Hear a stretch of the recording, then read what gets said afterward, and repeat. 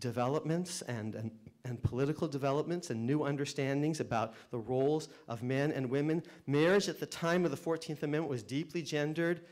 Women had certain special rights and obligations, and men had different rights and obligations. That was all wiped clean 30 years ago, constitutionally, by basically saying marriage law has to treat males and females the same. And well, once you do that, you've degendered marriage.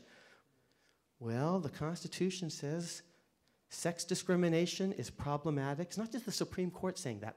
The 14th Amendment, rightly understood, said that, and I got lots of historical evidence for it, and I present it in the book, and it's a deep, profound birth equality principle. It's radical. We're still trying to catch up with it, just as that we, the people, do ordain and establish the Constitution is a radical idea that we and the world are still trying to catch up. That's Akhil Reed Amar, Sterling Professor of Law at Yale University and author of The Constitution Today, Timeless Lessons for the Issues of Our Era.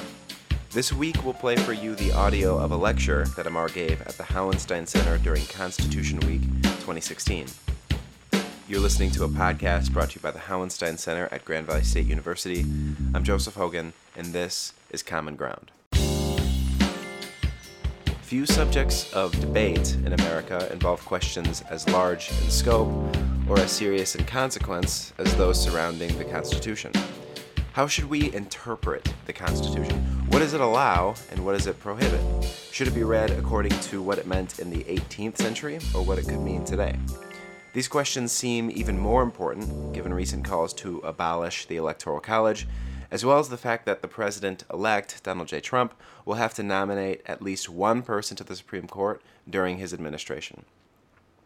Akhil Reed Amar, our speaker, is Sterling Professor of Law at Yale and one of the most important and prolific legal commentators in America.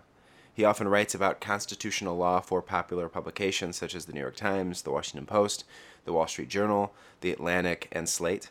He was a consultant to the TV show The West Wing, and he's been a guest on The Colbert Report as well as Charlie Rose. Amar's most recent book, The Constitution Today, addresses most of the debates we hear about, from gun control to gay marriage, affirmative action to criminal procedure, Bill Clinton's impeachment to Obamacare. In this episode, Amar first discusses the origins and importance of the Constitution, when it was written, why it was written, and why he calls it, quote, the political equivalent of the Big Bang. Then Amar talks about the important constitutional debates raging today, and frequently offers his take on not yet then President-elect Donald Trump. That and more coming up in this episode of Common Ground. Happy birthday.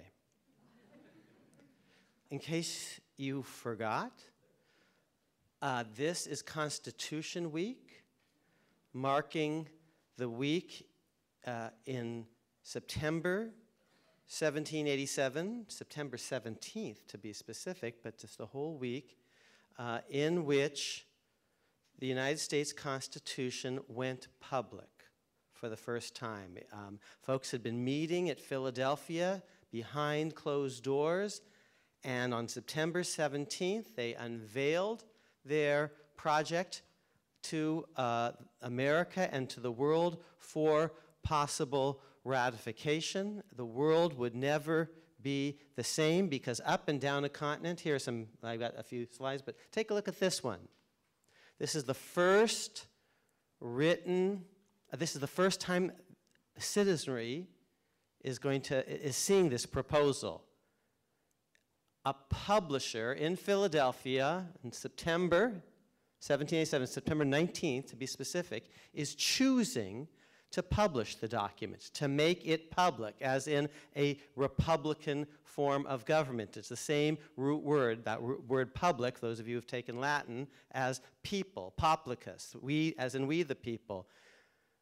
No one's forcing that publisher to publish the thing. There's freedom of speech and of the press even before the First Amendment. He's choosing to do so.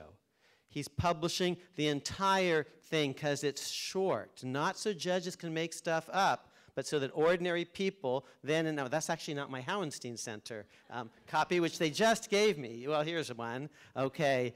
And you can still read it today. It's still short. It's short so that ordinary people can read it, not so that the judges can make stuff up. And he publishes the whole thing start to finish. And he's choosing, as do other publishers at the time, to put that what we call the preamble, it's the word that's not in the document, but to put it in particularly big type because he recognizes that's a big deal. Other printers do as well. They're choosing to do that because that's a sentence that changes the world. We, the people of the United States, ... do ordain and establish this Constitution for the United States of America. We're actually going to get to do something. We're going to vote on it.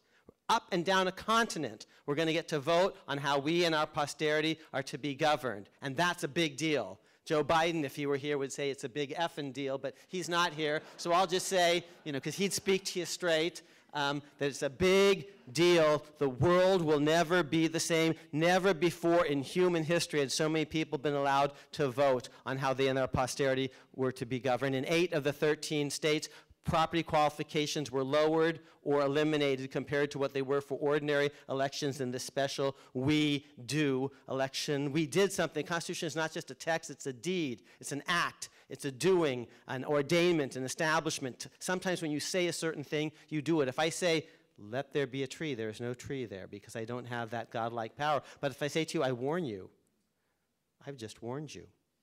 If I say to you, I promise, I've just promised. I accept. Yes, you've accepted. I'm telling now the students, the young folks in the crowd, thank you for coming, by the way, that in a magic moment in your life, when you get up and you say, I do, be very, very, very careful because you will have just done it. So that's, in fancy philosophic terms, that's what's called a performative utterance, an elocutionary utterance. But we did something, and the world would never be the same, up and down a continent. Happy birthday to us and to the world, because in the world there is BC and AD, you see, before the Constitution and after the document, because there had been a few democracies in the world before America, very few. At the time of the Constitution, in September, let's say September 10th, 1787, outside America, there's self-government in Britain to some extent, although they have a hereditary monarch who has real power. He reigns and doesn't just rule. He rules and doesn't just reign. They have a hereditary House of Lords with real power. They've got an established church, but they have a House of Commons that involves self-government and jury trial. So some self-government there. The Dutch are in the process of losing theirs. The Swiss have some self-government. They don't have cities or banks or any real commerce. Mitt Romney's not interested in them yet because there's no money there. But that's it, an entire planet.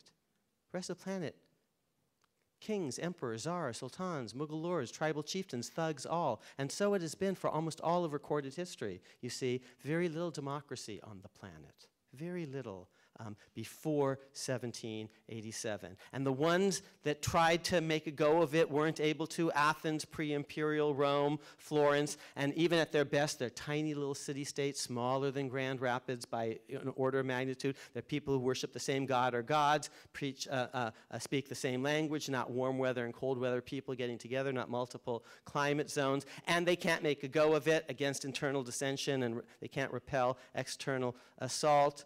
And even at their best, ancient Athens, the Periclean Constitution, the Cleisthenes Constitution, they're not adopted democratically. One man, typically, the lawgiver, hands the law down from on high. And the British Constitution's never been so-called. It's a cluster of institutions, practices, customs, and that have accreted, evolved over the years. Well, they never reduced their first principles in Britain to a single text. I wanted to get the proper one here. Voted on by Parliament, much less by the British people. They never did that. And the Articles and the Declaration of Independence was not put to a vote in 1776. And none of the state constitutions in 1776 was put to a vote. And the Articles of Confederation wasn't put to a vote, but we put this thing to a vote up and down a continent. Happy birthday to us. The world would never be the same because today, half the planet by land mass and population is democratic on the American model. And it's because of the military, legal, political, cultural, social success of the American constitutional project, that 1 billion people in India are self-governing today. When my parents are born, they weren't. There were people, a king of Britain and an unelected parliament from Britain ruling them, just as happened in the American colonies. And today it's 1 billion people. 1 billion with a B. Vast subcontinent. Many religions, cultures, all the rest. A written constitution, free and fair elections, multiple political parties, alternating power, religious toleration and respect, Donald Trump. All of these things, rule of law, on the American model, and that's because we, the people of the United States, did it, and other places emulated it. France, which had an absolutist monarch at the time, it now has a republic. It's almost as good as California, not quite, but and I'll tell you why. Because California has more religious equality and toleration, Donald Trump, than France is, and France is moving in the wrong direction. As we speak, I'm not joking, because it's getting the wrong lesson from one of our 2 presidential candidates about religious toleration and equality. I'm going to tell you what I really think. I am. So, happy birthday to us. We give the world democracy in a way that didn't exist. And it's not just Western Europe. It's that wall fell thanks to Ronald Reagan and others. It's not a partisan thing. It's just an anti-Trump thing. There's a difference. There's a total difference. So Ronald Reagan said, tear down that wall, following in a tradition of Jack Kennedy, who says, I am a Berliner. Truman and Ike, Johnson and Nixon and Reagan, and Carter, Republicans and Democrats, and we brought down that wall after World War II. Because we won World War II when we defeated Hitler. And we defeated Mussolini, and we ultimately prevailed against Stalin, and that is because the American constitutional project and the world, so not just Western Europe, it's Eastern Europe, it's a whole subcontinent in India, it's Japanese who are now self-governing, it's Mexico, which has a fledgling democracy in a way that wasn't true 30 years ago, it's some of South America. And we give this to the world more than anyone else. Happy birthday to us, and it's a September story. So that's why I said happy birthday. Biggest story in the world, politically. BC and AD. But I also said happy birthday. Now, from the sublime to the ridiculous, I have a confession to make. This is embarrassing. But September is my birth month. And I was born in this state, in Ann Arbor, Michigan. Because this country's great universities have been, historically, at least in the modern era, open to people from all lands. My parents are born in undivided India. They haven't met each other. They come to the University of Michigan, and they're allowed to study here, and there's no religious test when they want to come to the United States, Donald Trump, to study here. I happen to be an adult convert Christian. They are not, but they're allowed, you see, to come study here. It's not just that the world is becoming more American, it's America is becoming more global. We, uniquely in the world, are the place where the grandchildren of all the other peoples of the world actually learn to work together. Because of places like the University of Michigan in Ann Arbor and this great university, and I'm about to drive tonight to actually the University of Illinois, where my brother is the dean of the College of Law down there. Many great public universities. America is becoming increasingly global. We cannot shut out the rest of the world, nor should we want to. And the world is becoming increasingly American, so happy birthday to us. And I'm part of that story because I'm born in Ann Arbor, Michigan, because actually this country was welcoming of people of many backgrounds, faith traditions, languages, and the rest. So yeah, happy birthday to me, and I'm back in my birth state, so that feels very special. I said from the sublime to the ridiculous, and to be maybe even more ridiculous, I just want to share with you one other birth event. Which is that this week is the birth week. Yesterday was the birthday of my latest book, which is called The Constitution Today. This is the pub date. This is my first, thank you, my first public event for this book that was born yesterday. And so thank you for being here to celebrate these birthdays with me. I've told you already a little bit about the Constitution, and what I've said about the Constitution you'll find in other books that I've written, like the Constitution, a Biography. I just gave you a little précis of, let's say, the first 5 pages of that book. It's called America's Constitution, a Biography, where I tell you about how we got started. It has the unpretentious title of Chapter 1 of In the Beginning. Because I do believe that this is where the modern world begins. The modern world was made in a time and a place. The place is the United States of America. The time is 1787, 88, beginning when it goes public. That's the year that changed everything. That is the hinge of human history. I believe there is, from a secular point of view, I said I happen to be Christian, but that's neither here nor there. But from a secular point of view, there is BC, before the Constitution, AD, after the document. This thing changes the world. There's no democracy on the planet of any real significance to speak of, or very little, for the eons before this thing comes along. And now, over half the planet, democracies reign. We won the last century. I like our odds going forward if we stay true to our best selves. And that's a question on the ballot this election, and every election, but especially this election.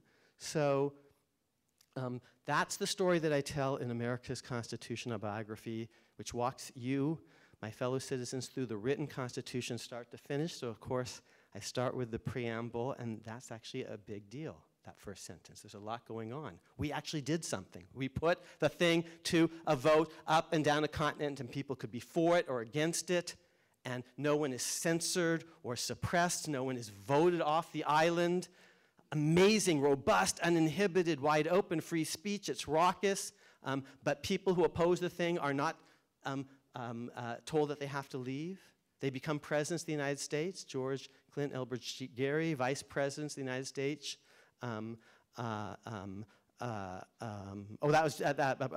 President is James Monroe, vice presidents Elbridge Gerry and George Clinton, justices on the Supreme Court, Samuel Chase. So we disagreed violently, Federalists, Anti-Federalists, but the thing went through, and the losers acquiesced.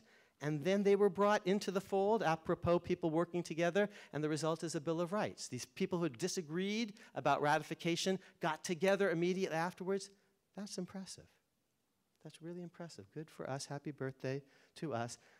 That's the story told in America's Constitution, a Biography. That's how it begins. The first sentence is also unpretentious. The chapter is called In the Beginning. And the first sentence is also very unpretentious. As in the Gospel according to St. John, in the beginning was the Word, and the Word was with God, and the Word was God, and of course Genesis. But the first sentence in a more secular tradition is, it started with a bang. And I want you to think about Sheldon Cooper and Raj Koothrappali and their friends, because I do mean to conjure up an image of the Big Bang. This is the moment that generates a certain democratic momentum that will change everything in America and across the world. It will radiate in time across America, and our Constitution will get more and more democratic and egalitarian because of the energy created by this Big Bang moment, and it will radiate across space, across the continents, and create a far more democratic world than anything that existed before. It is the political equivalent of a Big Bang, and not every American understands that story. We actually don't understand what we did. And I say we, even though they weren't my ancestors, but I'm allowed to join that story, you see, even though my parents weren't born here. Now, what's the Constitution today, the new book? It's about the issues of our lifetime. It's not just a pure history book. It's about the issues of the last 20 years. It pulls together various essays that I've written for my fellow citizens in places like Time Magazine, The Atlantic, the Wall Street Journal, the Washington Times, which is a conservative publication, the New York Times, which is not so much a conservative publication. So these essays on what seemed to me to be the most important thing going on in the headlines that month, that week. And I've put these together and organized them and commented on them, and that's what I'd like to talk with you about. I want to get your, I want to actually now just basically have a democratic conversation. What do you want to hear more about? Let me tell you what's in the book, and then you can tell me what you want to hear more about, and I'll tell you some of this, I'll give you a little bit more detail. So there are 10 chapters, and chapter 1 is about the presidency. And I talk particularly about whether we are witnessing today a new kind of rise of political dynasties of various sorts, all sorts of dynasties, and what the framers might have thought about dynasty. The presidency, a return to dynasty, question mark. Chapter 2 is about the vice presidency, an office that seems insignificant until something happens to a president or even a presidential candidate, which I talk about here. What happens when a presidential candidate has a hiccup attack, a coughing spell? I wrote it a long time ago, but that hypothetical, or pretty close to it, is here. What we do, not just when a president is indisposed, but when a presidential candidate becomes temporarily or permanently disabled. And the chapter, borrowing from John Adams, is entitled The Vice Presidency, Nothing But Maybe Everything. He says very famously in a letter to Abigail, I am nothing, he's the first vice president, but I might be everything. So if you want to talk about the vice presidency, that's on the table. Chapter 3, presidency, vice presidency, is about the Congress. And the chapter is subtitled How to Fix a Dysfunctional Branch. So we could talk about some of the problems of Congress, the filibuster, congressional oversight, and other congressional dysfunctions. Chapter 4, since I'm going through basically the branches of government here, is about the judiciary. Who judges the judges? How should we think about judicial selection? For example, when there's a Supreme Court vacancy, state judicial selection procedures. How to think about basically what we do when the court grossly misbehaves. So the presidency, the vice presidency, the Congress, the judiciary, those are the first 4 chapters. Then I have a section, the modern branches, on American culture wars. And I have one chapter on criminal procedure, from OJ to DNA, all sorts of issues of crime and punishment in America. There's another chapter on, it's called Citizens Disunited, and it's about really uncontroversial things like race and affirmative action, gun control, campaign finance, reform, same-sex marriage, all the stuff that we, of course, all agree on. But then that section ends on a note of, a more hopeful note. What is it that we do agree on? And it's about constitutional anniversaries, constitutional birthdays. Anniversaries are occasions when we have to remember who we once were. Birthdays are an occasion for us to recall some very significant things in our personal or collective history. So it's called Remembering to Remember, and it's all about these happy birthday essays that I've written over the years and how to think about the American constitutional project more generally. I've told you a little bit about that already, but there's more if you want to hear about that chapter. And then the last 3 chapters, for each of the last 3 presidents, they're called presidential dramas, I picked one experience or issue that I thought history would think is particularly significant, one important constitutional controversy or issue. For President Clinton, it was the first President Clinton, it was his impeachment. For George W. Bush, it was his very unusual, his unpopular, if you will, election, having lost the popular vote but won in the Electoral College, and thinking about Bush versus Gore and Electoral College reform. And for the current incumbent, it's all about Obamacare, which I thought was perhaps the most significant constitutional controversy of his administration. Okay, so that's what the book is all about. And now it's your turn. For the rest of our time together, I basically would invite you to come to these microphones and ask a question or make a comment about something you'd like to hear more about. Hi. The Supreme Court is supposed to be apolitical, is it? Not entirely, and by design. That's not just a bug, it's a feature. By design, we have a system in which judges are picked politically. It doesn't have to be that way. You could have a system in effect in which judges pick other judges. Here's how the Yale Law School faculty works in our minds. The best legal scholars in the world pick the next generation of the best legal scholars in the world, who then grow up and pick the next generation of best legal scholars in the world. We're deluded in thinking that, but it's a self-perpetuating Weberian sort of meritocratic civil service model. It's not political. You don't put things to a vote. It's not who is willing to pay the most money. We don't auction it off. We don't put it to a vote. The Catholic Church, well, the Pope picks cardinals, who pick the Pope, who pick cardinals, and so that's a sort of a self-perpetuating system. Well, that's not how the Constitution works. The Constitution, by design, makes the process of judicial selection political. Presidents pick justices. Presidents pick lower federal court judges. The justices don't pick each other. They don't even pick the lower federal court judges. They don't get to pick their own leaders. They don't pick their chief the way the House of Representatives picks its chief, Paul Ryan, or the Senate picks its chief, Mitch McConnell. They don't get to do that. They don't get to pick their underlings the way presidents pick cabinet officers. Presidents pick justices. Justices do not pick presidents. Bush versus Gore was a disgrace. And I say that in the book, and I've just explained why. And I hope you at least follow the conceptual logic here, that judges aren't supposed to pick presidents, presidents are supposed to pick judges, and Bush versus Gore inverts that.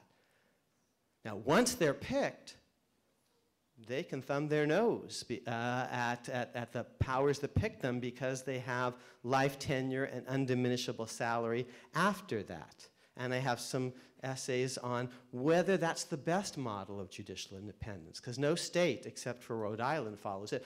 Would a better model of judicial independence, for example, be a 50, and none of the other great democracies in the world have life tenure, but they have models of judicial independence. A fixed term, 15 years, 18 I think would be particularly nice, because it divides nicely by 9, which is not fixed in the Constitution, but is part of our tradition. So you could have 18-year fixed terms. That would be independent, and maybe after that point, the justices, in effect, either rotate off the Supreme Court and serve on lower federal courts, or serve as backbenchers who do administrative stuff and other things and fill in only when a court is short-staffed. Would that be a better model of judicial independence than life tenure? Most states have either age limits and or term limits, and the best states, which do have judicial independence rather than perpetual elections, because I'm not sure ordinary citizens are great at evaluating whether the reasons judges gave. They can evaluate whether they like the result or not, but that's not what judging is about. It's about whether you followed the law and whether the reasons for it, and that's very difficult to evaluate unless you've read the briefs and all the rest. So I don't like, actually, judicial elections very much. But I do like a model of judicial independence of a certain sort. But is life tenure the best model, as opposed to 18-year terms or retirement at a fixed age? Because when you have life tenure, it creates incentives to pick 25-year-olds who will project, who will have the maximum power to shape the future for your political vision if you're the appointing president. So political appointment, apolitical or independent term of office, that's sort of the model. And what's particularly awkward is if the judges ever align in partisan ways. They're supposed to wear black, not red or blue. And Bush versus Gore was particularly awkward because not only did they intervene in something that wasn't their call, Congress is supposed to decide contested presidential elections, as it did in 1801 with Burr, Jefferson, Adams, as it did in 1824 with Jackson and John Quincy Adams, as it did in 1876 with Hayes Tilden. So not only was Bush versus Gore a disgrace because the court decided what the Constitution actually gave to Congress, how to resolve a disputed presidential election, it was also a disgrace because the court divided along such a naked kind of partisan fracture. It's not just that it was on the key issue. I know some of you were taught it was 7-2. No, it was 5-4, and I'm happy to explain why in detail, and I do in several places. But it was a partisan 5-4. I mean, 5 have to beat 4. It's the greater number, but does it have to be a partisan lineup? And they're not. It's not quite supposed to be that. But we have a political selection process by design. The Supreme Court is on the ballot this election. And if you want it to be Merrick Garland, you vote D. And if you don't, you vote R. And it's 4-4 on the court today. For the first time, basically in my adult lifetime, for the first time in 50 years, the Republicans are at risk of not having a Supreme Court majority. Republican appointees have had a Supreme Court majority ever since 1970. The House has gone back and forth, the Senate has gone back and forth, the presidency has gone back and forth. Since 1970, Republican appointees have had a majority in the Supreme Court, and now that's on the ballot. That's up for grabs. That's a political decision to be made by the people of Michigan and other states, and the way they make it is by deciding who they vote for president and who they vote for Senate. You ready for the next question? Sure. Unless you don't think I answered that one, No, in which case, okay. Michigan's gay marriage law, held unconstitutional. I have read your other books. And how do you feel about that decision from a constitutional point of view? I got the impression that your thoughts were that if it was not a fundamental right, and marriage has never been defined as a fundamental right until now, that the U.S. Constitution defers to the states to make their own decision in such matters. Well, it's a great topic. Thank you for asking. I disagree with most of what you said, and I'll give you my reasons, and it's in the book, and those are some of the pages I'm most proud of. So first, just as a matter of case law, the Supreme Court, as early as Loving versus Virginia in 1967, did say marriage is a fundamental right, and that was a view that's been repeated in several other cases, including Zablocki versus Redhale, and a bunch of others that I don't want to go into. But what do you mean a fundamental right? What about polygamous marriage, Professor? So I actually don't place my own particular emphasis on a right to marry as such, even though that is central to Justice Kennedy's opinion for the court in the Obergefell case. But just because I'm a professor and sort of have to correct, a statement if it's not true, the Supreme Court had recognized marriage as a fundamental right long before the same-sex marriage line of cases came along. But I'm not sure how helpful it is because, can 4 people get married? And if not, what are the rules? Can first cousins get married? Can siblings get married? Can parents marry their adult children? And so but the court had said marriage is a fundamental right a long time ago. So I don't think we should make stuff up. I think stuff should be rooted in the Constitution, and so here's how I proceed in this book.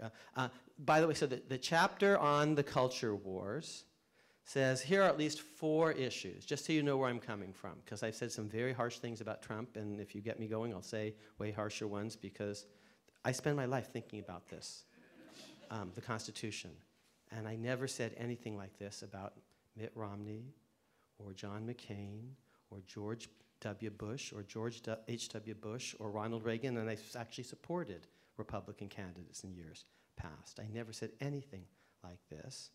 But just so you know, because I have been very hard on him, Let me tell you about 4 issues in that chapter.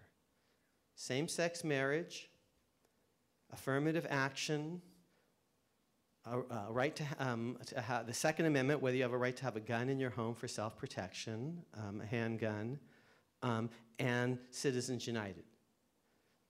The liberals won 2 of those in the Supreme Court, same-sex marriage and affirmative action. The Grutter case from which state? I can't remember.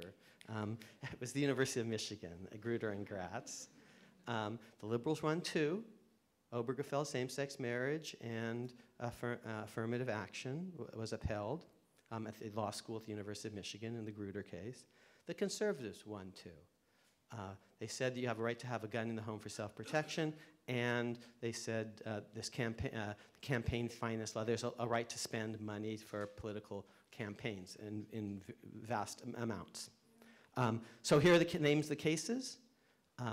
Grutter, and on the liberal side, in Obergefell, and on the conservative side, Heller, also a citizen, City of Chicago versus McDonald on Second Amendment, Heller, and Citizens United. Those are famous cases. A lot of people have heard of those cases. Not a single justice was in all 4 of those majorities. The liberals tended to vote left, conservatives tended to vote right, but no justice really swung on those 4. I support each of those decisions, and I made my position clear long before each of those 4 decisions came down. So I was with the conservatives on 2 of them, and the liberals on 2 of them on 4 of the biggest issues that really have come up. So if you want to ask me about guns, great, or Citizens United, I will defend it. If you want to ask me about how we think about affirmative action, we can talk about that. But on same-sex marriage, Tony Kennedy is right. The dissenters are wrong. Tony Kennedy's opinion is not perfect. The dissenters' opinion don't even come close to engaging what the real arguments are. And because Tony Kennedy didn't give you the best arguments, you might think it's about a right to marriage. So let's pull out our constitutions together and do this. Please open to the 14th Amendment. It just happens to be the most significant sentence probably in all of American constitutional law after that first one, the We the People. And this is very personal to me. Why am I a constitutional scholar? I'll tell you why. Because this kid with Indian parents was born in Ann Arbor, Michigan. And the first sentence of the 14th Amendment of the Constitution makes him a citizen of the United States just like everyone else born in that hospital that day. Whether his parents are citizens or not, Donald Trump, whether they were here, frankly, legally or not, Donald Trump. Whether he's black or white, born black or white, Donald Trump, or whether she's born female or he's born male. I'm going to tell you what that sentence means, because one of the 2 people running for president gets that sentence, and the other not so much, by which I mean not at all. And this is the foundation stone. This is, the cornerstone of the modern Constitution, of Lincoln's Constitution, of the new birth of freedom. Because the original Constitution was not about birth equality, it was about slavery. And then we repudiated that thanks to a fellow from the Midwest named Lincoln and his Midwest-based party called the Republican Party. It's a great, great party. And here's, actually, this is basically this is actually an early electoral college map. This is a modern electoral college map. You see, the country hasn't changed that much, in fact. Florida's always close, Virginia, North Carolina. So the country's pretty similar. Here's the kick in the head. Which election is this, by the way? So at least one of you should recognize this one. Which election? 2008, and why isn't it 2012? Because Barack Obama in 2008 carried Indiana and North Carolina, and he didn't in 2000. That's 2008. The other one, 1896. America's basically the same divisions. But here's the kick in the head. Blue up, that's Lincoln's coalition up there. Blue, that would be the Republican Party. The parties have flipped. The tall, skinny constitutional lawyer from Illinois used to be Lincoln. Today his name is Barack Hussein Obama. And he wins the same states that Lincoln wins and loses the same states that Lincoln loses. And the party, the so-called party of Lincoln, has become the party of the Confederacy, half of which is a basket of deplorables. I believe that, and I will defend it because I've actually done the math. And math is actually not that much a matter of opinion. Let's actually look at the math together, my friends. And I'm not running for anything. I have to tell you the truth. I don't have to be, my job is not to be partisan. On some things I side with the Republicans. Citizens United, guns in the home. But on this one, you see, Lincoln and the Northerners say, we are going to change the fundamental nature of our republic, which is based on slavery, unfortunately. And now, here's the sentence that changes the world a second time. Everyone born in the United States is going to be born a citizen and therefore a full and equal citizen with full and equal rights. Here's the sentence.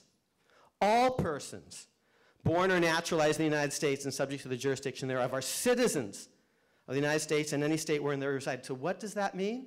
That means they're equal citizens. They're born equal. They're created equal. This is Lincoln's reinterpretation of Jefferson. As he says at Gettysburg, 77 years ago, our fathers brought forth on this continent a new nation conceived in liberty and dedicated to the proposition that all men, by which he meant persons, are created equal. That sentence says, so what the hell does that mean? Well, you know, these sentences, like the preamble and this, they're so familiar to us you don't even stop and think about what they're saying. We do ordain and establish a constitution. What are we doing? We're putting the thing to a vote. That changes the world. What it means to be created equal, to be born equal, is that you're born equal whether you're black or white, because you're born with a race. And from now on, the law can't basically discriminate against you because you were born with dark skin. You're born equal whether you're born male or female. That's ERA, basically. That's in the 14th Amendment, in fact, rightly understood. And people at the time actually understood it that way, and I give you evidence for that in my books. You're born equal whether you're born in wedlock or out of wedlock. The government should not discriminate against you because you happen to be born so-called illegitimate. You're born equal whether you're born first in your family or fifth. You shouldn't get extra inheritance by law just because you're firstborn. No primogeniture and entail here, thank you, after this idea of birth equality. You're born equal whether you're born Jew or Gentile, or Muslim for that matter, Donald Trump. You know why he wanted to focus on that birth certificate? He said it 10 times. You can Google it. I've seen him say it 10 times. It's because he thought the birth certificate probably said Muslim. And he wanted to prove that Barack Obama was born a Muslim. Well, so what? Even if he was. He's born equal and he can decide whether he wants to stay a Muslim, if he was born a Muslim, or be a Christian, or whatever. I'm an adult convert. No. So you're born equal, black or white, male or female, in wedlock or out of wedlock, firstborn or fifthborn, Jew or Gentile, born equal whether your parents are citizens or non-citizens, Donald Trump. Even whether they're here legally or not, we don't inquire that. We ask whether you were born in Ann Arbor, Michigan. And by the way, if we're starting to inquire about who your parents are, can we really prove who your daddy is? Really? Do we really want to go there? Because a whole bunch of people, their daddies turn out to be not the folks that they thought, were their daddies and who thought they were their daddies. Okay, so you're born, and now, here's how I close loop. You are born equal whether you're born gay or straight. Some people were born that way, and they should not be demeaned or discriminated against because of the conditions of their birth. And that's not just true of marriage law. That's true when the government is acting as an employer. This is the government. These are the obligations of the government. When it's acting to enforce criminal laws about sexual conduct, it's true across a range. It's not limited to marriage. And it has nothing to do with polygamy, because people aren't born polygamous or not. There's no sort of suggestion that they are. There are no vast numbers of our fellow citizens rising up and saying, I think pretty authentically, and I'm in no position to contradict them, I was born this way. That's what Gaga, her song is all about. And my friend Sam Alito, he is my friend. He tells me, and he's told the world, he quite likes that song. But I don't think he took it seriously in his dissent in Obergefell, and I don't think any of the justices did. And you live in a world which is not the 14th Amendment world. See, because they didn't know the internet, but you have to take freedom of the press, which is about pressing ink on paper and apply that principle to the internet, to radio, to television, to tweeting, whatever that is. I've never been able to figure it out. I'm about 10 years behind the time. You have to take the Fourth Amendment, which is about searches and seizures, and apply it to wiretaps and ray gun technology and all sorts of fancy search technology and surveillance technology. You have to take the principles and apply them in a new situation. They did not live in a world where people who were born female could become male and people who were born male could become female, but that actually is your world. So gender has been profoundly transformed by modern social developments and political developments and new understandings about the roles of men and women. Marriage at the time of the 14th Amendment was deeply gendered. Women had certain special rights and obligations, and men had different rights and obligations. That was all wiped clean 30 years ago, constitutionally, by basically saying marriage law has to treat males and females the same. And well, once you do that, you've degendered marriage. Well, the Constitution says sex discrimination is problematic. It's not just the Supreme Court saying that.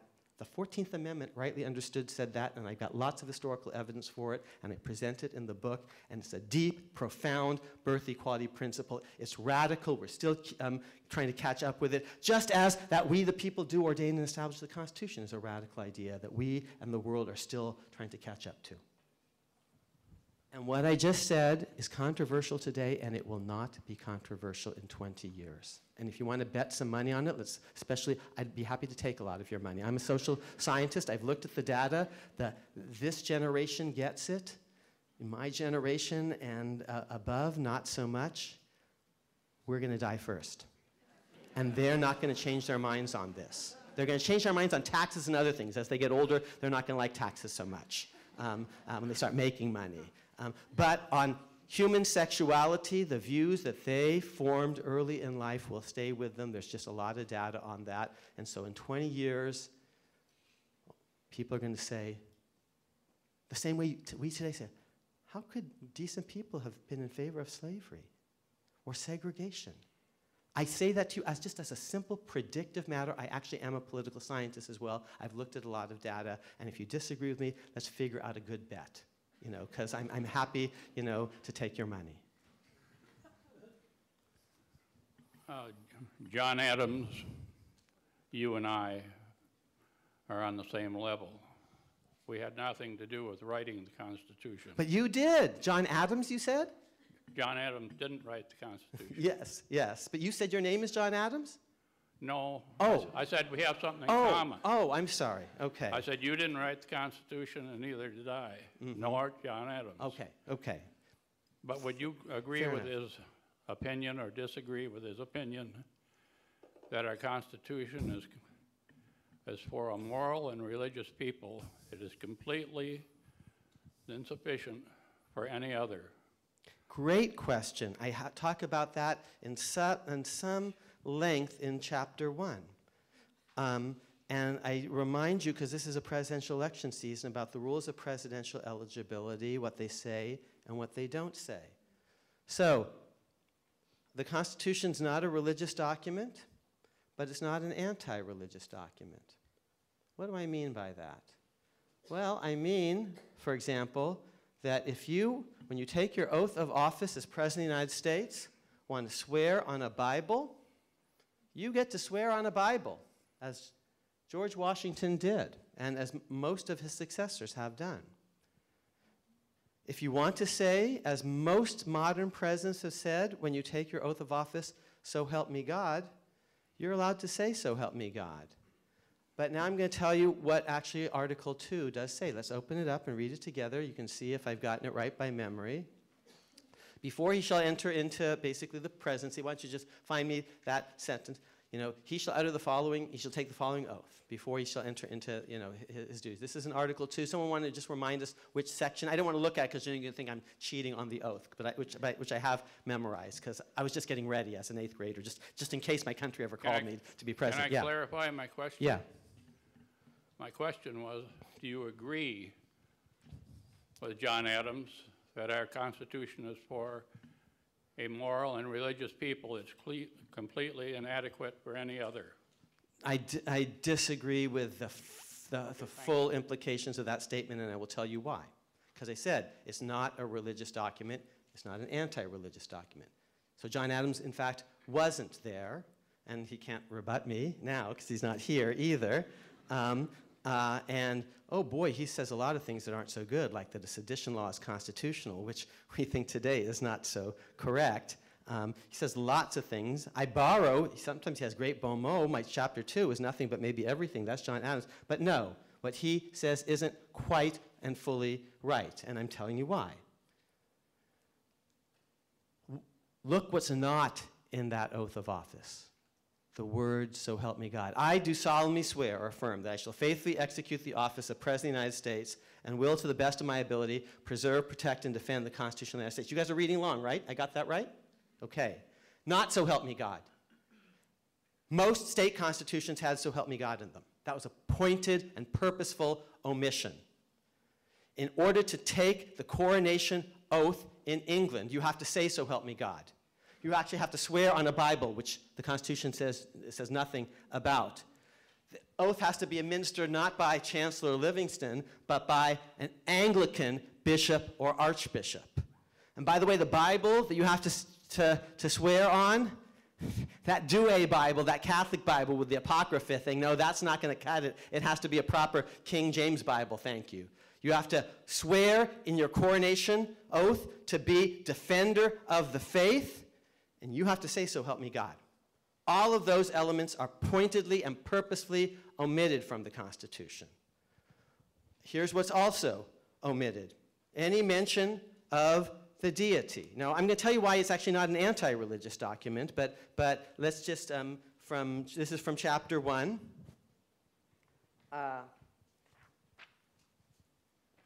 So,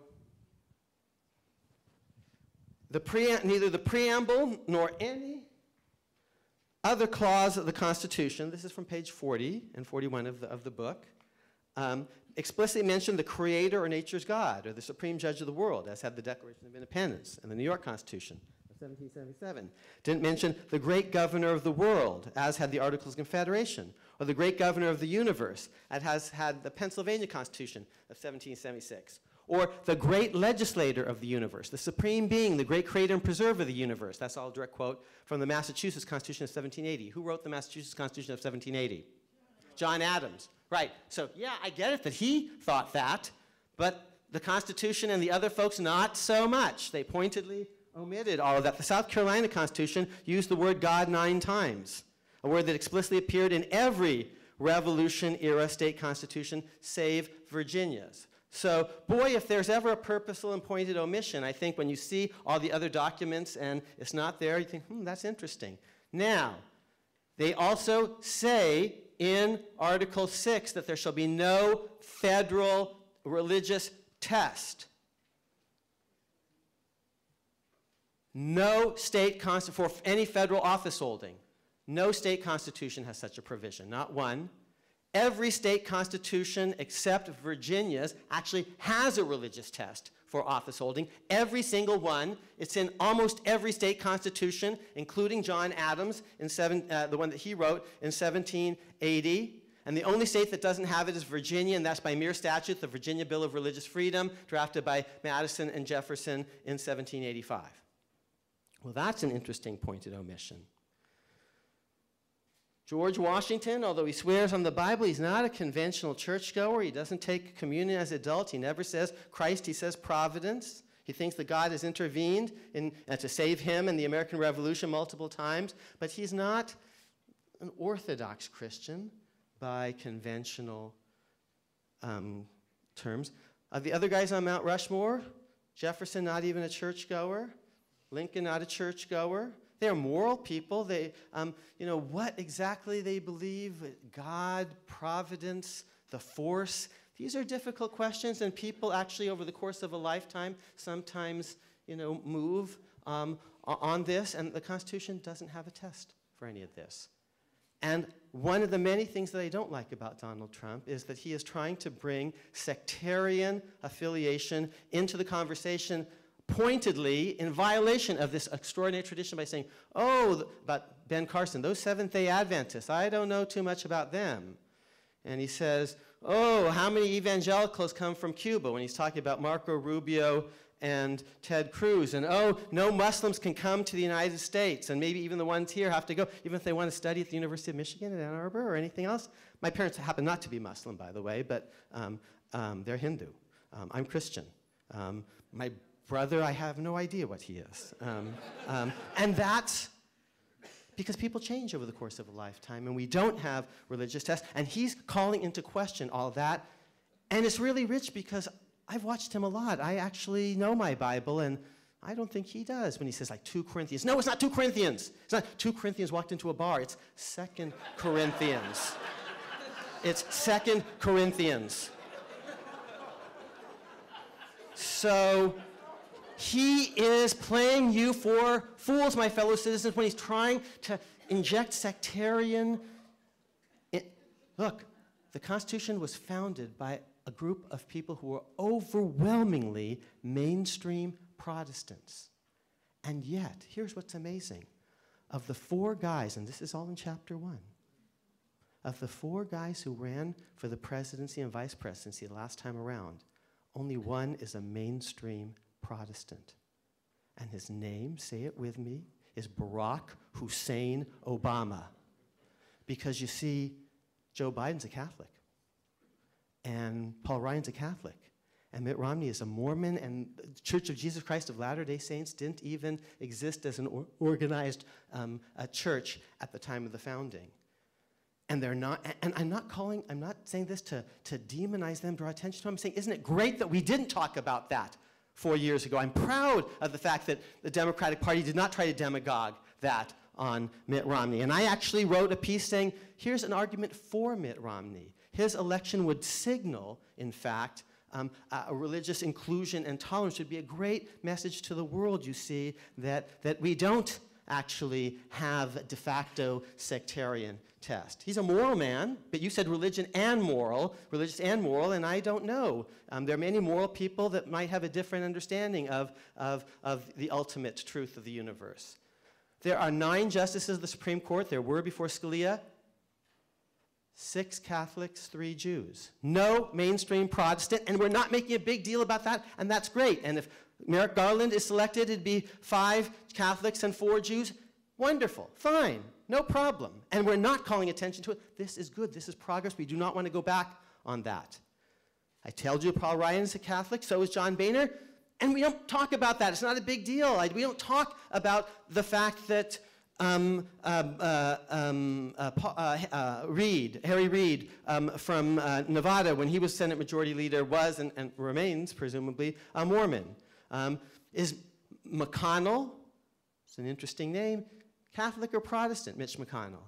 Who cares? He happens to be Protestant, but who cares? Okay? It's good that we're not talking about that. So the Constitution is not a religious document. It's not an anti-religious document. We do not exclude people from the public square because they want to profess their full identity, because they want to say, I happen to be a person of faith. That's a deeply important part of who I am, and I'm going to present myself honestly to you. And I'm going to say, so help me God. I'm going to say in Jesus' name. That's okay to do, and it's okay not to do. So it's not a religious document. It's not an anti-religious document. A morality is not the same as religion. And what does religion mean? And how would we actually sort of legally operationalize that? That's a very long answer because you asked such a deep and profound question. But I thought about it a lot. You don't have to agree with me, but I hope I've given you not a little bit of evidence, but a boatload of evidence. Please. I have hopefully a simpler question, which has to do with Judge Garland's nomination. The Constitution says that the president shall nominate with the advice and consent of the Senate. The Senate has neither advised nor consented. Are they in dereliction of their constitutional duty? Not at all.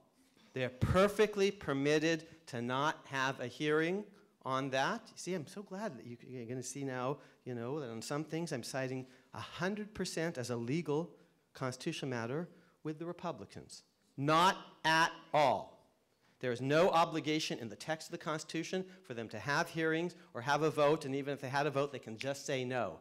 I like Merrick Garland. I hold him in very high regard. I was in D.C. yesterday morning to do the Diane Rehm show, and I almost called him up to see if he was free for a spot of tea, because that's what I sometimes do when I go down, and it thrills me when and he doesn't know when I'm ever going to, and I walk into his office, and I'll tell you what actually thrills me.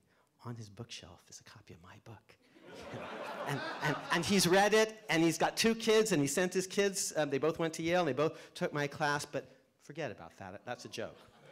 What is true is I think he's a very, it's true what I said, but he is a very hardworking person, a very smart person, Midwest. He's kind of like Hillary Clinton, but without the negatives. Kind of like Barack Obama, another Midwestern guy, but without the negatives. If you met him, you would just admire him as a human being, his history of service. You might disagree with his philosophy, and that's fair game, and you can vote against him if you disagree with that. But he has and so I want him to be confirmed, but he has no constitutional right whatsoever to a hearing, to a vote, or to be confirmed. I'll let you in on a secret. The Constitution doesn't specify, doesn't distinguish between justices and judges, doesn't distinguish between judges and other officials. What if the nomination were 2 days before the end of the term? Is there an obligation for the Senate to drop everything else and take up the thing, even for an assistant postmaster general? Or to be more realistic, the truth is I've actually been nominated for a Senate-confirmed position. It's a small one, and I'm never going to get a hearing. And I'm never going to get a vote. And that's fair, totally fair. Now, what should we do? Yeah, that's a different question. Well, but here's what we should do, in my view. Here's the best case for the Republicans. Here's what they're saying. Listen, you're talking about the swing seat on the Supreme Court, not just any seat, but the swing seat. And it's going to shift the balance because our party's been in control of this for 50 years. This freaks us out. And yes, you were elected president, but you don't get to do anything unless we agree, and you were elected in 2012. Guess what? We won the Senate election, our party, in 2014, and you know what we were elected to do? Stop you in every single way we could. Jam you. Just say no, and half of us were elected to just say hell no. And that's our mandate, and that's what we're going to do. And you won one in 2012, and we won one in 2014, so it's what you call a Mexican standoff. And here's what, and I'm not saying this to mock, I think this is a powerful argument. I told you it's a political process by design. That's not a bug, that's a feature. They're within their rights to do that. But now here's what I do think. Because the Democrats say, you have to have a vote, you have to have a vote, you have to have hearings. No, you don't. And the Republicans say, we don't have to do anything at all. Here's my compromise, and I proposed it the day he was nominated. Let's have hearings now and a vote after November. The people, let's use this as a teachable moment. The American people can tune in. Merrick Garland can make his case. His supporters can speak up on his behalf. His critics, who control the Senate, by the way, they have a majority, can go after him hammer and tongs and every day on the cable shows every evening and say why they think he shouldn't actually be the new justice on the court. The American people can look at all of that and sort of decide for themselves whether they like the Garland argument or the anti-Garland argument. This is a referendum on not just the presidency, but the presidency is de jure on the ballot officially. So is 1/3 of the senators. But the Supreme Court is on the ballot. Let's have hearings now. This will inform the November election. If Hillary wins, he's going to go through. If Donald Trump wins, he's going to go down. And that's perfectly fair because it's a political process.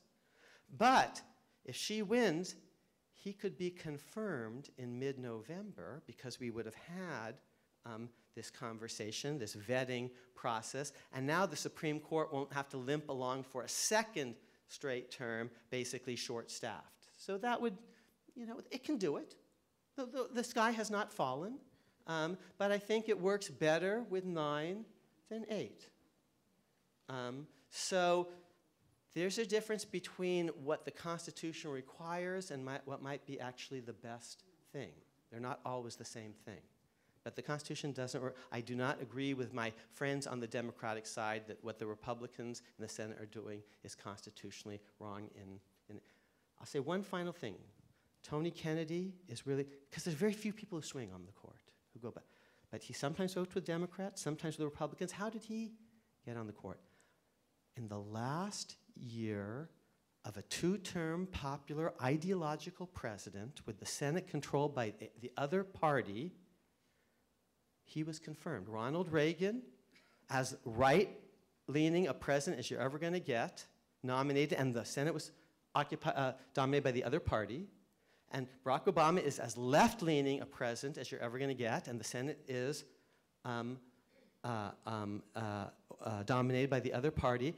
And when Reagan tried to put through someone who was ideologically hard-edged, Robert Bork, and there's an essay on Robert Bork, he was my teacher. It's actually an essay of remembrance on the day he died, and I say some nice things about him that you find it very interesting in the book. But the Democrats said no to Bork, but Kennedy said, okay, here's a Republican that we Democrats can find acceptable. Obama was trying to do that. He was trying to find, a Democrat that Republicans could find acceptable. Kennedy did get a hearing. Who was Kennedy's role model? He grows up in Northern California, same place as I do. I have a chapter on him in an earlier book that I wrote. His role model is the sitting governor. He goes up to Sacramento, that's the state capital, the sitting governor of California, a man named Earl Warren, whose daughter was Tony Kennedy's sister's best friend, and Tony Kennedy used to play in that household, and Earl Warren would come to his household, and he was a Senate legislative page, and Earl Warren was a Republican that won the governorship of California one year on both the Republican and the Democratic tickets. The way Ike could have won as either a Republican or Democrat. Colin Powell, perhaps today, might be someone like that. And Tony Kennedy is a Republican who grows up actually sort of admiring Earl Warren and someone who actually sometimes can side, with both sides. I actually think Merrick Garland has got a much smaller personality. Tony Kennedy has a much more robust, assertive vision of judicial power. I think Garland is actually has a more modest judicial vision. I think the country would be well served by him. The country is not going to lurch hard to the left. Sonia Sotomayor will not be the swing justice on the court. It will be Steve Breyer. That's all you're going to move from Tony Kennedy to Steve Breyer. I clerk for Steve Breyer. Steve Breyer is the Republicans' favorite Democrat. The people who got Steve Breyer confirmed are named, because I was there, Bob Dole and Orrin Hatch, because he was general counsel of the Senate Judiciary Committee, and all the Republicans thought he was fair to them. There's very little of that today. Very little, actually, friendship across the aisle in the Senate today, the way there was even when Steve Breyer was Ted Kennedy's right hand in late 70s. And the persons that he wasn't Bill Clinton's first choice. Dole and Hatch went to Clinton and said, if you pick some leftist guy, we're going to have a battle royale. You give us Steve Breyer, well, he's a moderate, he's a sensible, sober person, we can work with him. 2 more questions. And I'll stay afterward to talk to you all. It's an honor that you came, and I don't want you to go away feeling that I didn't answer your questions. Yeah, thank you. The question that I have is on the District of Columbia case, the gun control. Heller. Yeah, and that, as I recall, was a policeman in the District of Columbia who was carrying a gun, which was illegal under the statute of District of Columbia. D.C. had such a draconian law that it, in effect, was a crime for an ordinary citizen to have an ordinary handgun in his home for self-protection. The question I have is the paraphrase, or the preamble to the Second Amendment, about the, as I read it here, It's a well-regulated militia. And did that or did that not fit into Scalia's opinion in that case? So Justice Scalia writes an opinion. He's very proud of it. I think he gets the right result. I don't think he gives the best reasons, which is just what I said, for example, about Anthony Kennedy in Obergefell. And I have 2 essays in this book on the Second Amendment. Let's play a game together. The answer is in these 2 pictures, and I'm going to rock your world in the next 2 minutes. This is going to be fun. So I knew you were going to ask about that. So thank you very much. I have these images for certain things. Now, the Bill of Rights. My first big book for a general audience is called The Bill of Rights, Creation and Reconstruction. I want you just to shout out, when I give you the prompt, the names of the famous Bill of Rights cases in American history. Whether you agree with them or not, their results. The big cases about liberty and equality, the Bill of Rights cases in American history that pop into your head when we play this free association game, what are their names? Just shout them out. Dred Scott. Map v. Ohio. Katz v. U.S. Escobedo versus Illinois. Brown v. Board. Hurtado v. California. Plessy, Miranda, Gideon, New York Times versus Sullivan, Obergefell, Lawrence versus Texas, Griswold versus Connecticut, right? Brown versus... almost none of those cases are Bill of Rights cases. Almost none. What's the Bill of Rights? First 10 amendments. Begins with which amendment? The first. What's the first word of the First Amendment?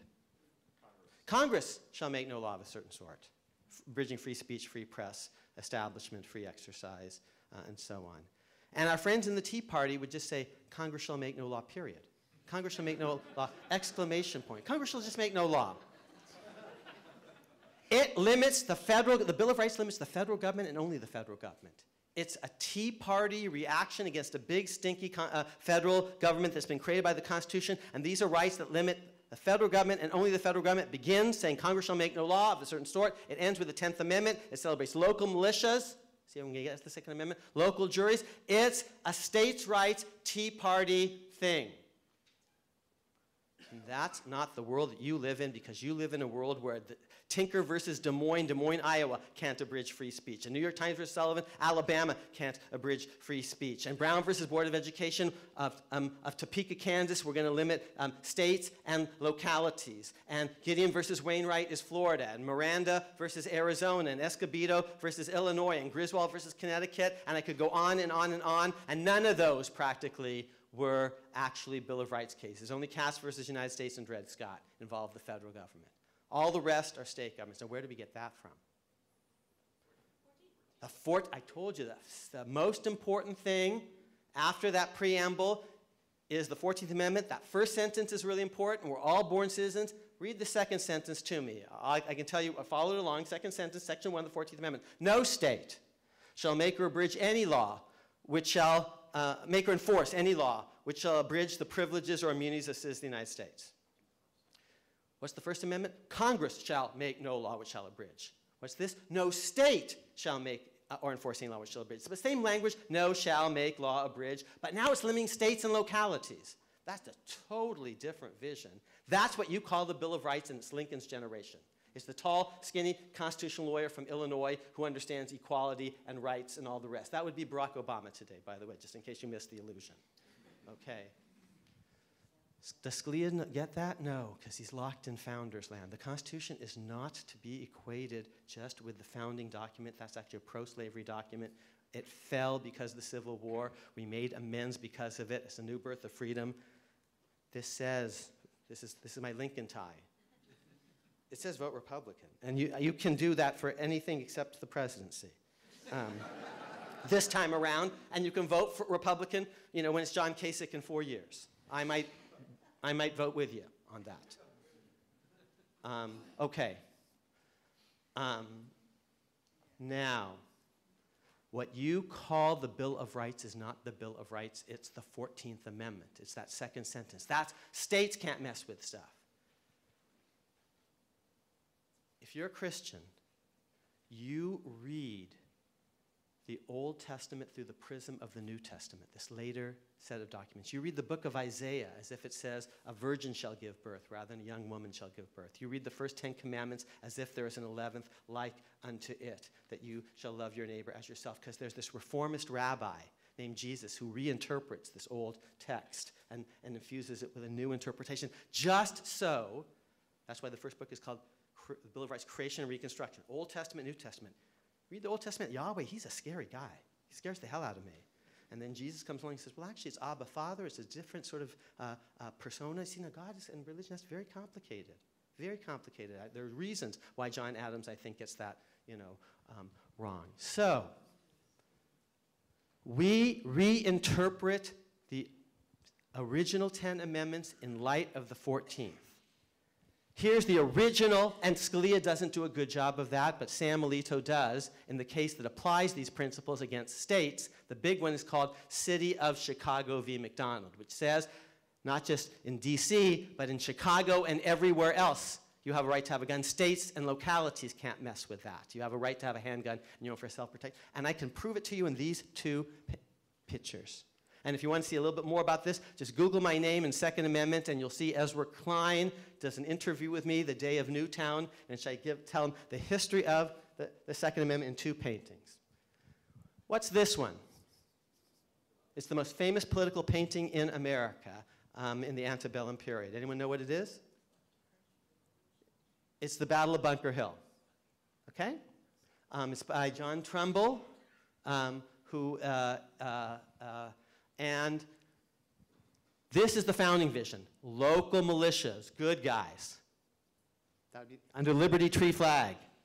The flag is almost like a pietà. It's almost like a pietà. It's like Christ being lowered from the cross. Very sort of religious imagery. Who are the bad guys? The central government, the jackbooted thugs. The Union Jack. When guns are outlawed, only the king's men will have guns. We don't like, those feds. One black person just in the tiny corner of the screen. This is the original Second Amendment. Very anti-federalist. Military, political, communitarian, local. That's your original Second Amendment. That's not the Second Amendment we have today. Because today, we've reinterpreted in light of the 14th Amendment. This is from Harper's Weekly right after the Civil War. Do you see how it's a pun on the earlier one? Flag of the central government in the middle there, flag of the central government in the middle there. One black person here, lots of black people here. Now the militiamen have become basically thugs and Klansmen. That's not an accident. This guy is, we would call it sampling or riffing or alluding or gesturing. This is the most famous political painting in America, and now the artist is explaining there's a different vision. Here's the vision. People have to have weapons in their private capacity, in their homes, for self-protection, because they can't count on the local cops when the thugs come calling. When guns are outlawed, only Klansmen will have guns.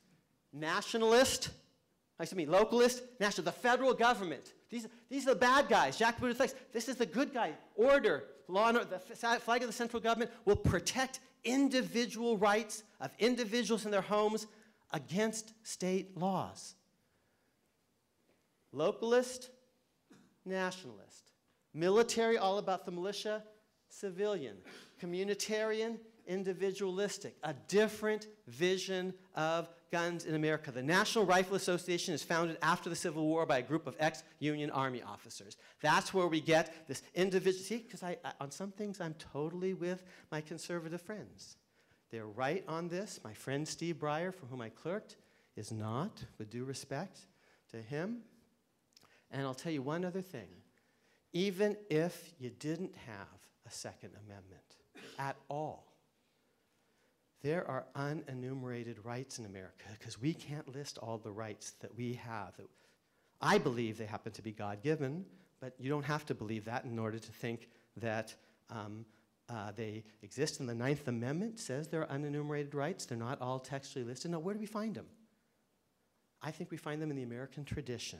Judges shouldn't make stuff up. Griswold versus Connecticut says you have a right to contraception in your home. Here's one reason why. Because only my home state of Connecticut, of all the states ever in America, ever thought to prohibit contraception in the home, even between a married couple.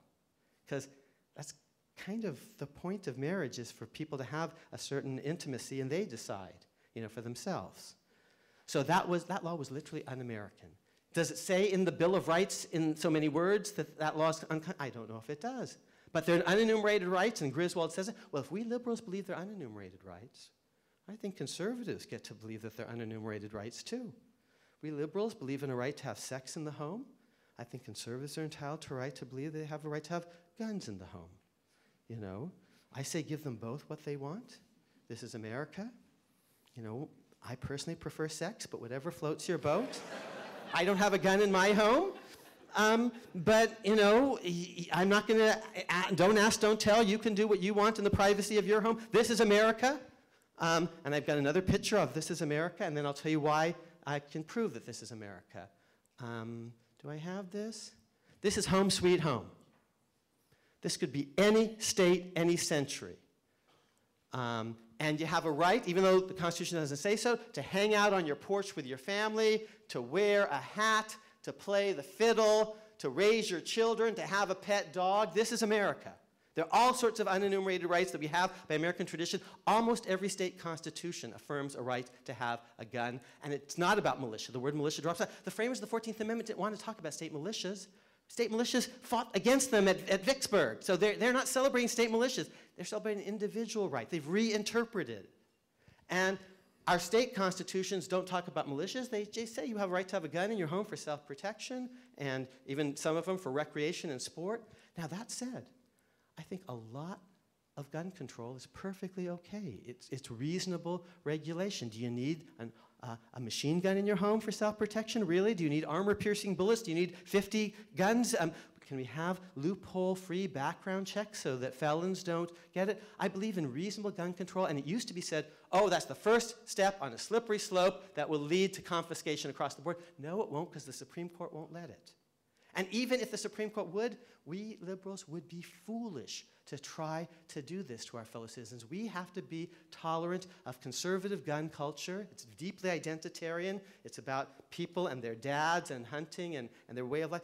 We ask them to be respectful of Muslims and Buddhists and vegetarians and leftists. So we have to be equally respectful of their culture. No, if we're going to all get along, we actually have to understand what's important. And this is there are almost as many guns as there are Americans in America. There are probably, by best count, 300 million or so. To try to take those away would make prohibition look like a walk in the park. It would be a civil libertarian nightmare to try to pry those one by one from people's cold, dead hands. My fellow liberals, do not do this. By the way, if you do, you will lose Michigan, and you will lose Pennsylvania, and you will lose, you've already lost Tennessee and Kentucky and West Virginia and Arkansas. This is not the way to be a national party. Reasonable gun control, yes. Draconian confiscation, no. Last question. Sorry. Could you speak to the efficacy of the Constitution as a legal document, considering if you had 9 Republican constitutional lawyers versus 9 Democratic constitutional lawyers, they would arrive at different decisions from the same document, each feeling independently justified. It seems to be you have a system of equations and 2 solutions. So how is the document independently ethical across a situation? Aren't the justices just voting along party lines? Good. That's exactly where the introduction of the book begins, because I reject that very hyper-political, almost nihilist premise. I believe there are right and wrong answers in constitutional law. And a bunch of things are close, but on some of these, there are rules for the game, rules of text, rules of history, rules of structure. And there are rules they're the rules that Alexander Hamilton played by, and John Marshall played by, and Joseph Story played by, and Abraham Lincoln played by, and we can play by them today, and sometimes they have profound resolving power. I didn't say Amar thinks. On a bunch of things I said, well, my personal view is this, but actually I think the Constitution means that. Yes, in the short run, 9 people of either political party can get away with things, but they can't do it in the long run. And I show in this book that they don't do it in the long run because the Constitution really does say stuff. And we, the people, actually, generation after generation, believe in the thing. Here's the problem. We don't read it. We don't know enough about it. And then the 9 can do anything. If the citizenry is clueless about the thing, or if people who really don't know what they're talking about are able to dominate the airwaves and say all sorts of stuff that just isn't true. Well, now how are you going to decide, which is the right answer or not? Well, you have to read the books. You don't have to buy them. You just have to read them because otherwise, our civilization dies. We are all, you have not just a right to vote, you have a duty to vote. And you have to do your homework to vote. You have to listen to people on the other side and track arguments down to the ground and actually find out if it's true or not that he was actually born in Hawaii. Yes, he was. Yes, he was. You have to, but you actually have to learn your Constitution and know the stories behind it. Not just what it says, but why it says so. What are the deeper underlying principles? And that's why I've written these books. And some of what I say, the Republicans like, great. Some of what I say, the Democrats like, great. Some of what I say, they both hate. That's fine too. And I could be wrong on stuff. But I show you in these books how to do constitutional law. It's a game with rules like chess or like tennis. There are moves that are permissible, you can hit the ball in a certain way and you can't bash your opponent with a racket. That's actually not the rules of tennis. Pawns don't go backwards. No, that's not how it works. So there are actually rules, moves that are, when you're doing them, you're doing constitutional law. So I'll give you another. So on Sunday, it's perfectly okay to say, I believe that X is the right answer because the Bible says so. Because this is what Jesus did, because this is what Jesus would do. Those are perfectly proper things to say in Sunday school. A judge can't properly say those in a judicial opinion because ours is a tradition in which appeals to religious authority are not actually permitted. Other societies have different constitutions in which that's okay. Sharia law, the law of many societies around the world, certain appeals to a religious text are themselves legal arguments, but not in our tradition.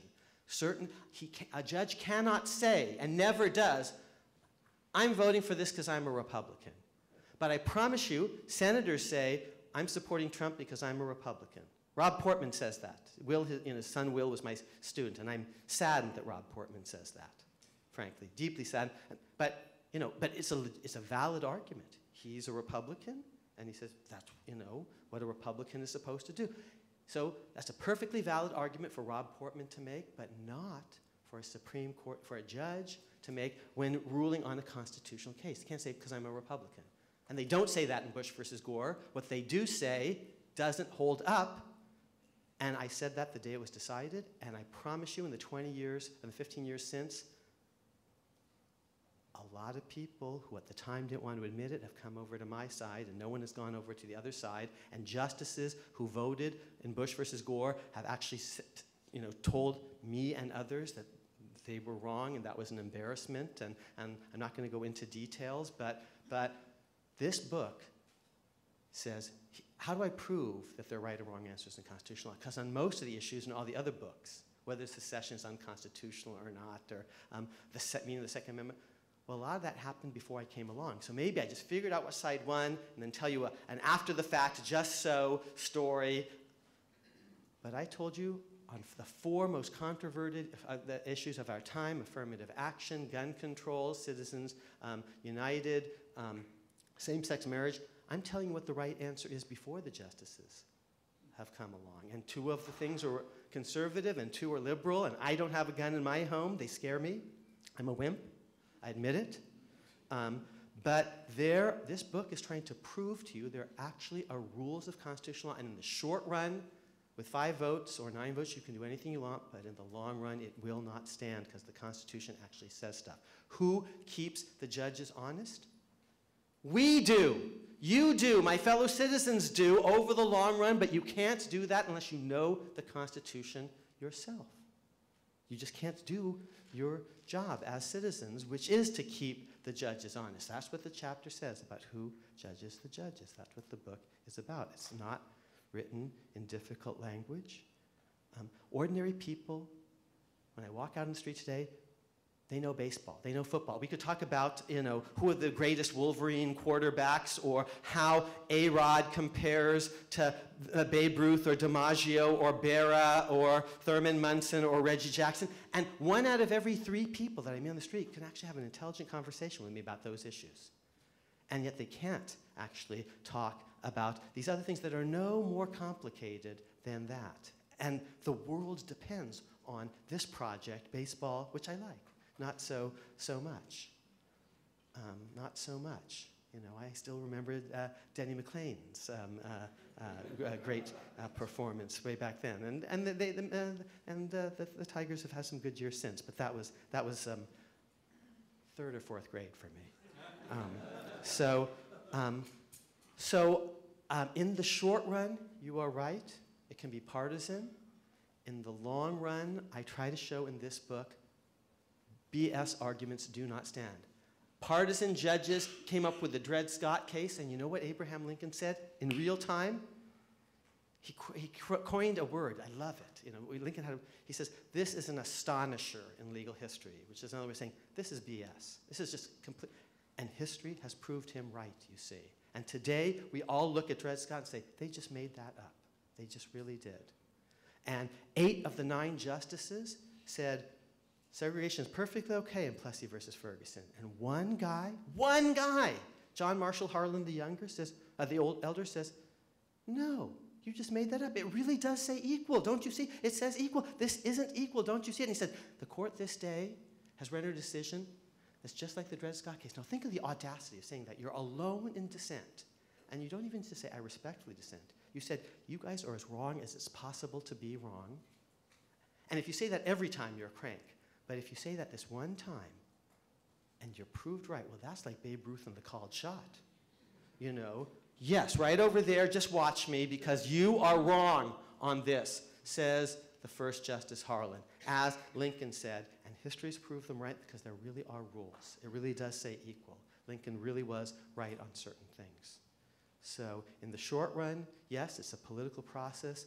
In the long run, I tend to think that the better position prevails. That's the burden of the book. And with that, I think we draw to a close, and I wish you once again a very happy birthday to us all.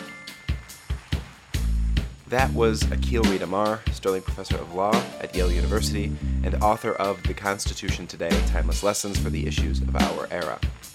Common Ground is a podcast brought to you by the Hauenstein Center at Grand Valley State University. The director of the Hauenstein Center and producer of this podcast is Gleaves Whitney. Rachel Bills and Kadar Jabbar edit the podcast, and Andrew Whitney composed our theme music. The Hauenstein Center is inspired by Ralph W. Hauenstein's life of leadership and service. For more information about Ralph and our programs, visit hauensteincenter.org and follow Hauenstein GVSU on Facebook and Twitter. You can also follow me on Twitter at Joe Hogan CGI. Thanks for listening. I'm Joseph Hogan, and this has been Common Ground.